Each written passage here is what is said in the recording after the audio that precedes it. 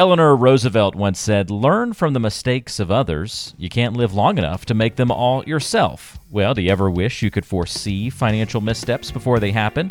On today's episode, we're going to explore some real-life stories of regret and arm you with the essential do's and don'ts to ensure that your money works for you and not against you. Welcome to another edition of Your Retirement Elevated with Scott Dugan, co-founder and managing partner of Elevated Retirement Group. Today's episode, money mistakes you'll regret and how to avoid them.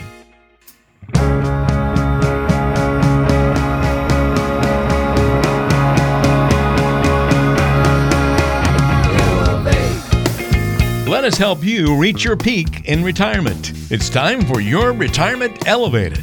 Walter Storholt here with Scott Dugan today. Scott, it is great to be with you. What's going on with you, my friend? Another beautiful day in the Midwest. Nice.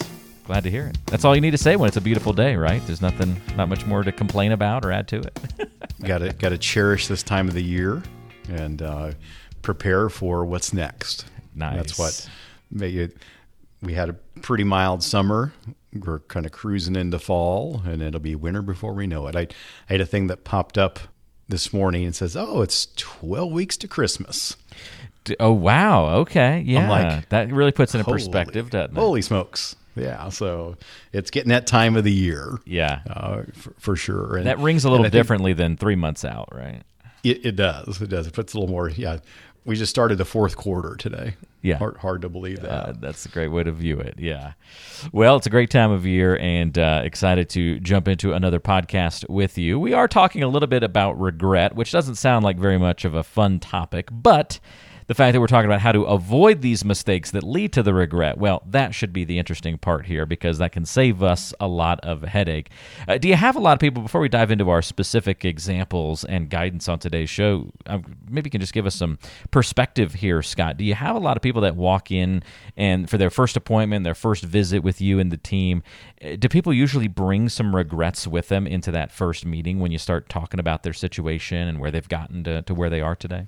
Actually, they do, and as I say, one of the things we talk about, because we always come back to that concept of we need to make sound financial decisions, and to make sound financial decisions, we need a process to go through to make sure that our decisions are in our best interest.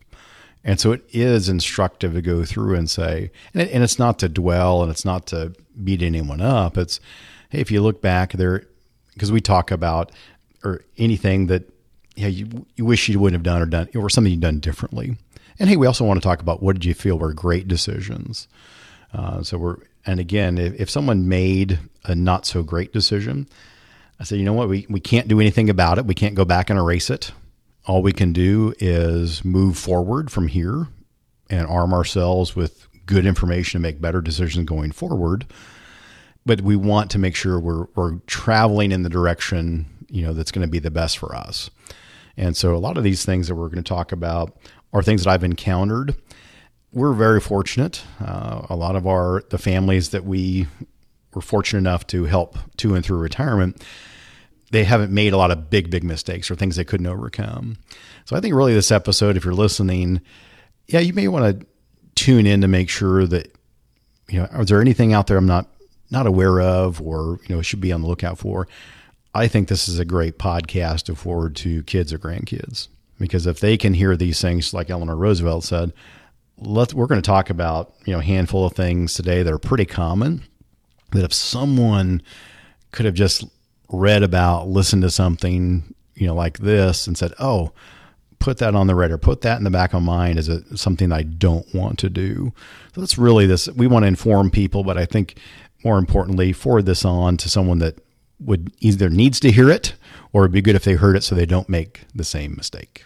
Okay, very good. That's one of the missions of this podcast is to help you make your life easier, better. And by avoiding some of these mistakes and living with fewer regrets, that's a big help, I think, for a lot of people. So let's dive into the list here, Scott. We've got at least 5 tips to throw out. Well, really, they're 5 regrets, and then you'll give us the tips to avoid these regrets. So I'm sure you've had somebody come into the office and talk about number 1 here. I regret taking out some of those withdrawals from my IRA, especially when I did that a bit prematurely. You see people with that consternation? Absolutely. And it's, taking money out of your IRA too early forces you to pay penalties, especially that pre-59.5%, 10% penalty, and add on the taxation as well. So it's a penalty and taxation. And you could avoid those if you'd have waited. But perhaps more importantly, it prevents you from experiencing some of the growth that you could have had on that money that you withdrew. And the habit that keeps people successful or especially in retirement, is the idea that the money that we're putting away for retirement, let's say in an IRA or 401k, that's sacred money. That's money that's not to be thought of as an emergency fund. Now, I understand things happen and sometimes things can't be avoided. Now, there's smart ways to get money out of those accounts if it's a true hardship and where you can alleviate some of those penalties or, so you definitely want to explore your options.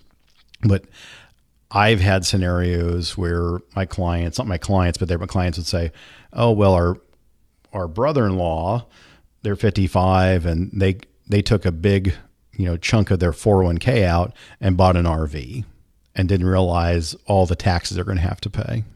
So using that as a piggy bank for short-term things, you definitely want to avoid that if you can. Yeah, it's not a recipe for success in almost all cases. So that's a good one to highlight as a regret you want to avoid, no matter your age. That's a good one to remember. All right, how about this one? This one's a little harder because it's not kind of this hard and fast rule. It's a bit more nebulous, Scott, but it is something I'm sure you've heard in the office. Maybe not in these exact words, but in some way, shape, or form. You know what? I spent way too much in my peak earning years. Folks wishing they'd maybe balanced that spending versus saving equation a little bit better. Yeah, and it's a phenomenon called lifestyle creep. Think of this as a ramp. As your income increases and going up, people's lifestyle tends to adjust to that. And that happens instead of saving. And I understand there's a balance of having experiences in life and doing the things you want to do, using your financial resources. But it is a balance of do the things you want to do today and put money aside to really be able to do the things you want to do later. Because if you think of what are we really trying to do, or we're planning for retirement, we're wanting to divert money for long-term security, that money needs to grow into a big enough pile of money that can generate cash flow and replace your paycheck. Because at some point your paycheck stops. And unless your job is, quote, optional, meaning from an income standpoint, there is no retirement.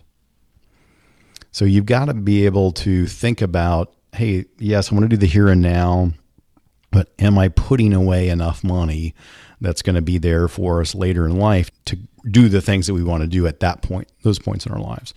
And so again, I would say in today's world, there's a much bigger focus on the here and the now, and then you quote the experience. I've been lucky enough to be in a career where I have been fortunate enough to work with the generations that are some of the best savers in the world. On the flip side of that, it sometimes makes it hard for them to spend it, but that's why they can do the things they want to do, is because they made adjustments and didn't let lifestyle creep in and just take more and more of their paycheck. They put it aside, and before they knew it, time to retire, and they had plenty of money to supply a monthly paycheck. Yeah, I think that's a really good thing to remember, and this is why we're putting together this list. We want you to avoid mistakes, so 2 down. If we can avoid just even those 2, we're already in a way better financial situation. All right, what about folks who maybe have regrets of maybe paying too much tuition for the kids? College is expensive, we want to help, but do you ever have anybody that kind of regrets being so helpful for the kids? Yeah, and I would say there's a fair amount of parents that look back at their kids' college education and wish they'd approached the process of choosing schools a little differently. Maybe not going, 4 years out of state. A lot of parents also regret keeping kids on the payroll for too many years after they left the nest. That's, cell phones, helping with the rent, giving kids credit cards. I understand, wanting to give them a safety net and let them, not wanting kids to suffer. I totally understand that.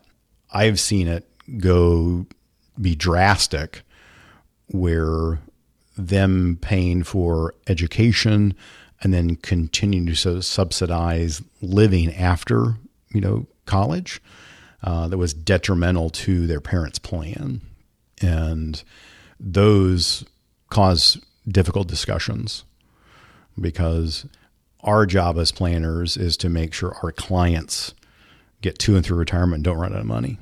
And fortunately, that's not a popular thing that happens. But I would say, especially in today's world where we don't know what college really looks like. I mean, my first semester in Emporia State was $742 for 12 hours of credits. Funny to look back on that now, isn't it? 1991, $742. I remember that. And today it's astronomical. So again, it's a balance of we want to help. We also don't want to rob kids of their ambition. Got to strike that delicate balance, and it is. It's tough. It can be very tough, and but I think that's great that you can have those tough conversations with people. I mean, that's part of the planning process, and so needs to be done. So think about that. If you're about to commit to a lot of money for a college education, is there a way that maybe doesn't hamper your retirement preparation and your financial future? At least start asking those tough questions if you're on the front end of that or if you're in the midst of it. Time to maybe think through that just a little bit more deeply. All right. Item number 4 on our list here, Scott, money mistakes that you're going to regret, how to avoid them, is the oops, I did it again kind of. Britney Spears was in the news recently, so I'm kind of hearkening on that a little bit. Oops, I retired a bit too early, and now it's costing me, and this whole conversation of having to go back to work enters the conversation. That's not great. No, not at all. And getting out of the workforce too early can hurt retirees and really shows up in 3 different ways.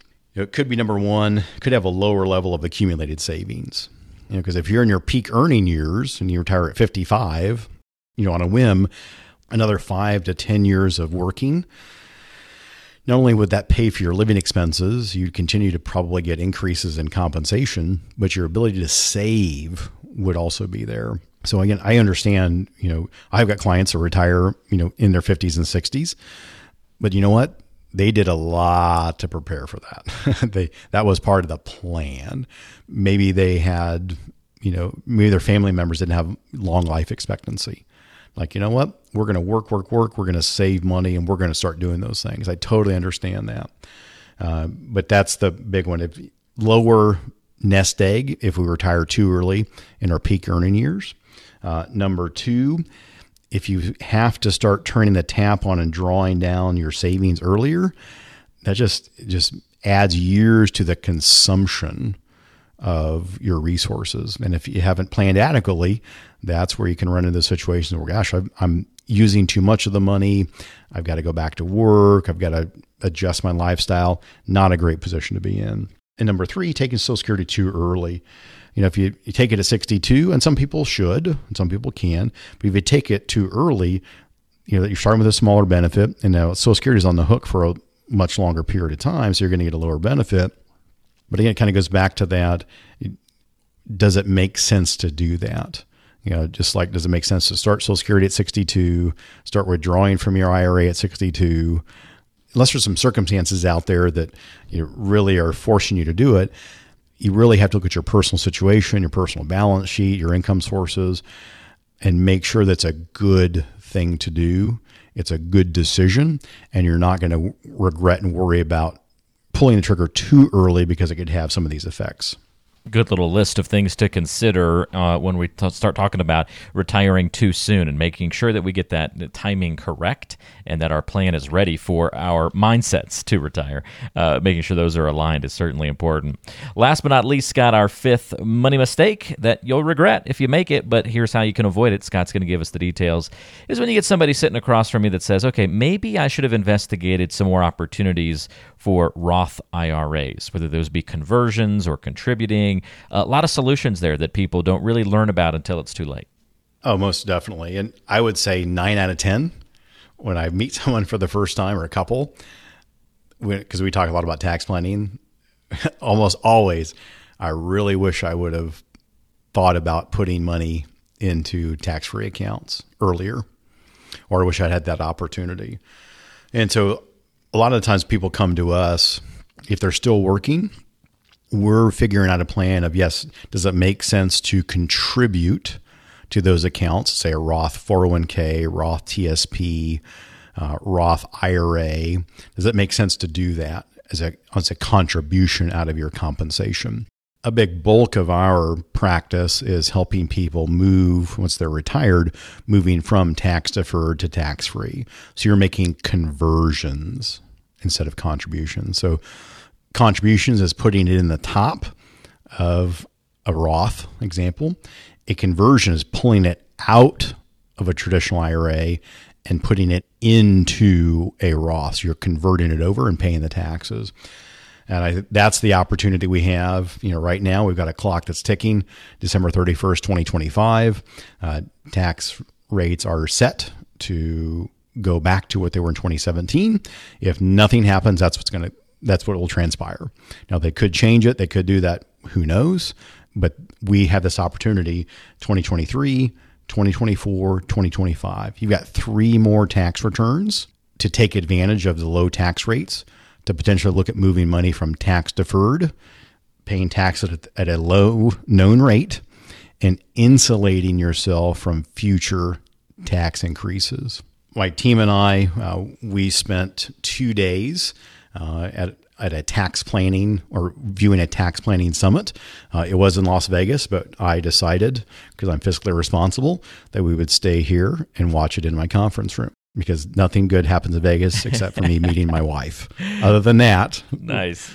I got to stick with that win and not risk it.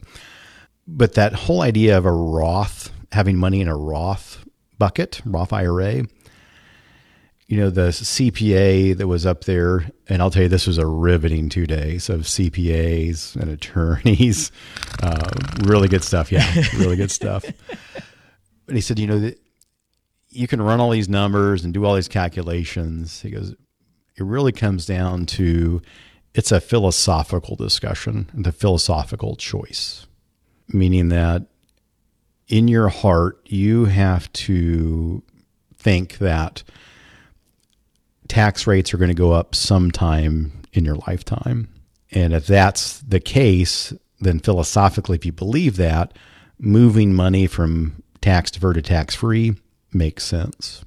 He said also, thinking about if 91% of almost every retiree's savings is in a tax deferred account, 91%. So if somebody has $1 million saved for retirement, $910,000 is going to be in that tax deferred bucket. So if you think it makes better sense to have more diversification from a tax standpoint, philosophically, it usually makes sense to pay the tax that we know, pay it along the way, and get it into a situation where it's insulated from future tax increases. And I know some people say, well, what if they change it? They could. That's with the stroke of a pen. But I think it's more likely that they'll grandfather any monies that have been put into that by contributions or conversions. They're going to grandfather that in and say, hey, you just can't do that anymore. Like, that's more likely the outcome.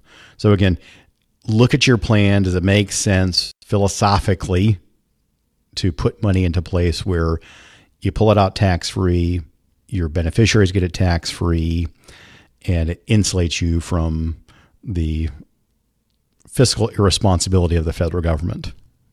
I think that's great advice, and something everybody should be thinking about. It kind of ends a little bit with kind of what we talked about at the beginning, was taxes. It sort of bookended the conversation, I think, a little bit today.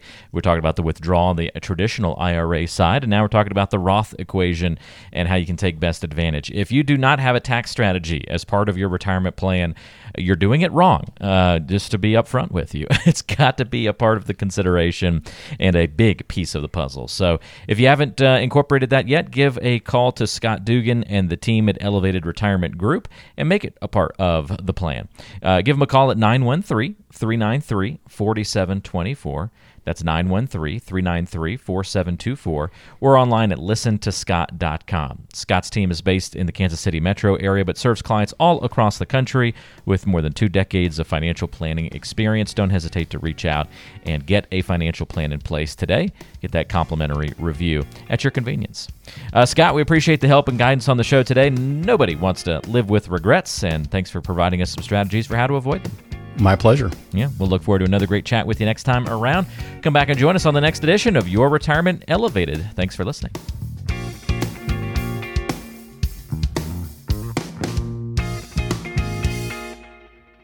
Investment advisory services offered through Elevated Capital Advisors, LLC, an SEC-registered investment advisor.